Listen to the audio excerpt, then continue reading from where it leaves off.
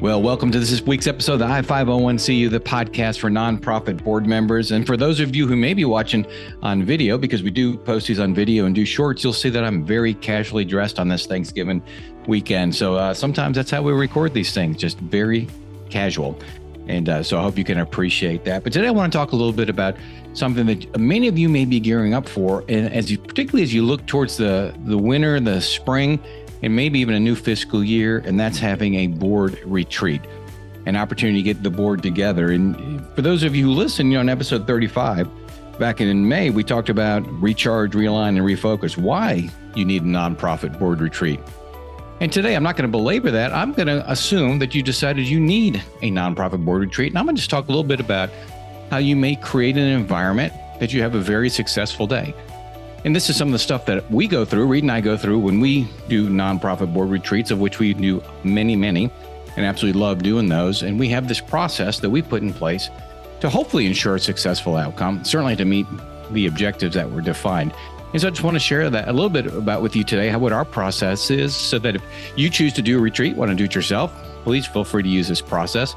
If you want to engage another facilitator, you can ask them how their process is and compare and contrast if you like. Hey, everybody, this is Michael Corley. Just wanted to let you know we are now sending out a weekly, very brief newsletter, tips, tricks, pointers to nonprofit executives. That includes both board members and CEOs, executive directors. If you're interested in receiving this, please go to thecorleycompany.com/newsletter and you can sign up. Once again, that's thecorleycompany.com/newsletter. Really, when you think about it, there are really 3, maybe 4 segments to preparing for a board retreat. And the first one is the planning part. And that's where we talk about really, why do you want to have a retreat? What is the purpose? What is the purpose for bringing all of these people together? And a lot of them probably work. So you're asking them to take a day off during the week or to give up a Saturday for this. So you want to have a very specific purpose and very defined objectives. And we really challenge our clients, no more than 3 objectives for the retreat, maybe 4 or 5 if there's some overlap, because we know that we're going to have to construct an agenda, a run of show, a flow, which accomplishes those objectives. And so you want to be really, really focused. And one way we ask our clients is, what are your objectives for this? And we continue to challenge them. And we also ask, so at 5 p.m. that day, or whatever time it is, when we leave, what will have made this time to pull everybody together successful? And so by talking about the success factors, by talking a little bit about the purpose for the retreat, you should be able to have very clearly defined objectives for that time together. And that time together, of course, can either be a half day, full day, whatever the case may be. It's just a function of really what you're trying to accomplish. So that's the planning part. Now we get a little bit into the preparing or preparation part. And that is a little bit more important than a lot of people give credit for. And this is where the logistics come in. And this is thinking through that day, everything from what prep materials will be sent beforehand. And those prep materials ought to be a nice segue into the day itself, or something that's going to be covered that day. And we can talk a little bit more about that in a minute. All the way to things, snacks, water, food. Room setup is critically important. How will the room be set up? Well, a function of that may be, where are you having the retreat? And so just that room setup. Are there breakout rooms? Do you want to have breakout areas? And if you're limited to that, that's going to change the agenda and the run of show and how you're going to accomplish your objectives. Are you going to have name tags, which I strongly encourage, because you'd be surprised how many people can't remember each other's names, particularly if you've got new board members, particularly if you've got presenters coming in, or certainly if you have a facilitator. So spending some significant amount of time thinking through the logistics, the invitations to the board members, the expectations, things along those lines. Very, very important. And it seems pretty straightforward, but typically there's a lot of back and forth, mainly because of the function of where you're going to have the retreat. And once you know that, then you're going to have to back into some of the room setup, the layout and things like that. Audio visual, very important, and it's important to test it beforehand.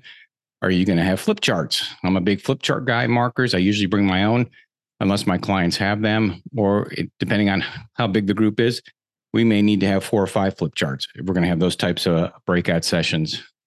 All that ought to be planned ahead of time. Critically important. That will probably dictate the positive receptionness from the participants. It may not dictate the success of the outcome, but it will certainly go a long way towards that direction. Okay, so you've planned a little bit, you know your objectives, your purpose. You've talked a little bit about the preparation, the logistics. You've got things kind of ironed out. And now we spend a significant amount of time doing almost a minute by minute run of show and lay out the day, recognizing there are going to be hiccups, things change. Somebody says something wasn't expected and may pivot the conversation. But we map out the day because we want to ensure that at the end of it, we've accomplished those objectives. We've covered the topics that need to be covered. And we've created an energy that is constantly building, or if it has it's a back and forth, that the breaks are scheduled at the right time, that any games or comeback games or, we do things just to boost the energy. Because if you have a meeting and goes through lunch and comes out after lunch, of course, everybody knows that's a dull downtime. So you really want to think through that run of show and how do you engage and adjust and throttle those energy levels and those participation levels, ensuring that everybody has an opportunity to participate. And that's a very good point.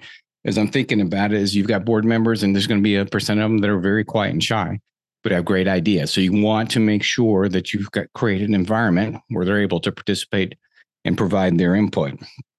I often get asked whether or not a meal should be included or not. And we always encourage our clients to include a meal either in the front end or back end, if it's a half day retreat, or certainly in the middle, right? If it's a full day retreat.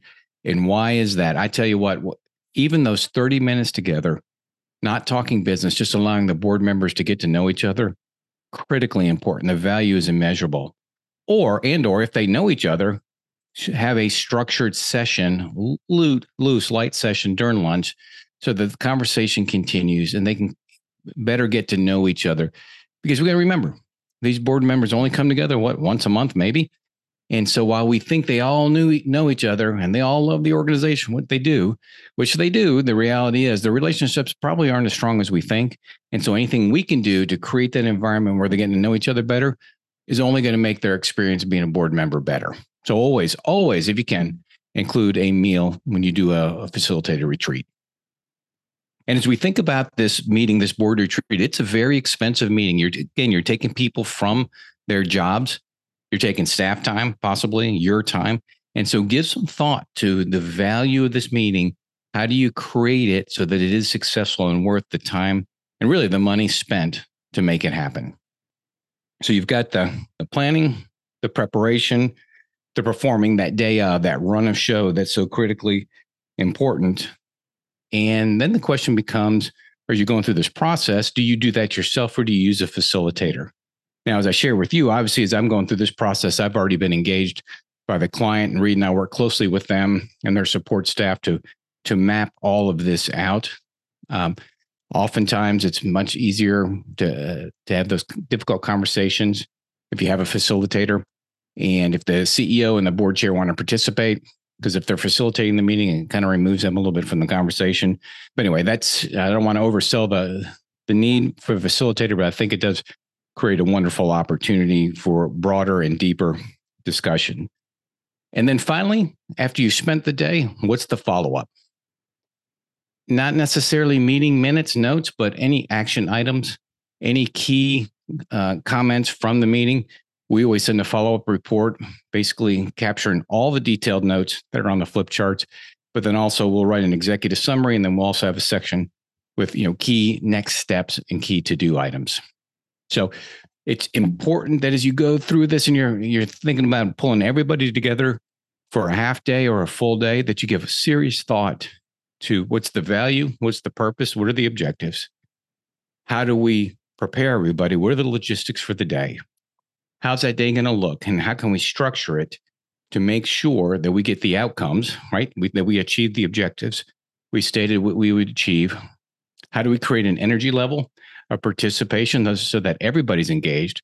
And when they leave, they feel a little bit better about that organization than when they went in. They feel like they've been heard and they're excited to continue being board members and being ambassadors for your nonprofit. So there's just some tips as you go through the year-end process for those of us on a calendar year. For those on more of a fiscal year, it's time to start planning for retreats is really pretty soon after the first of the year, if you want to have one in the spring or early summer. So I hope that helps. I hope that gives you some guidance and helps all of y'all have a wonderful and successful board retreat if and when that time comes. And I'm Michael Corley for the I-501CU, the podcast for nonprofit board members, and we'll see you next week.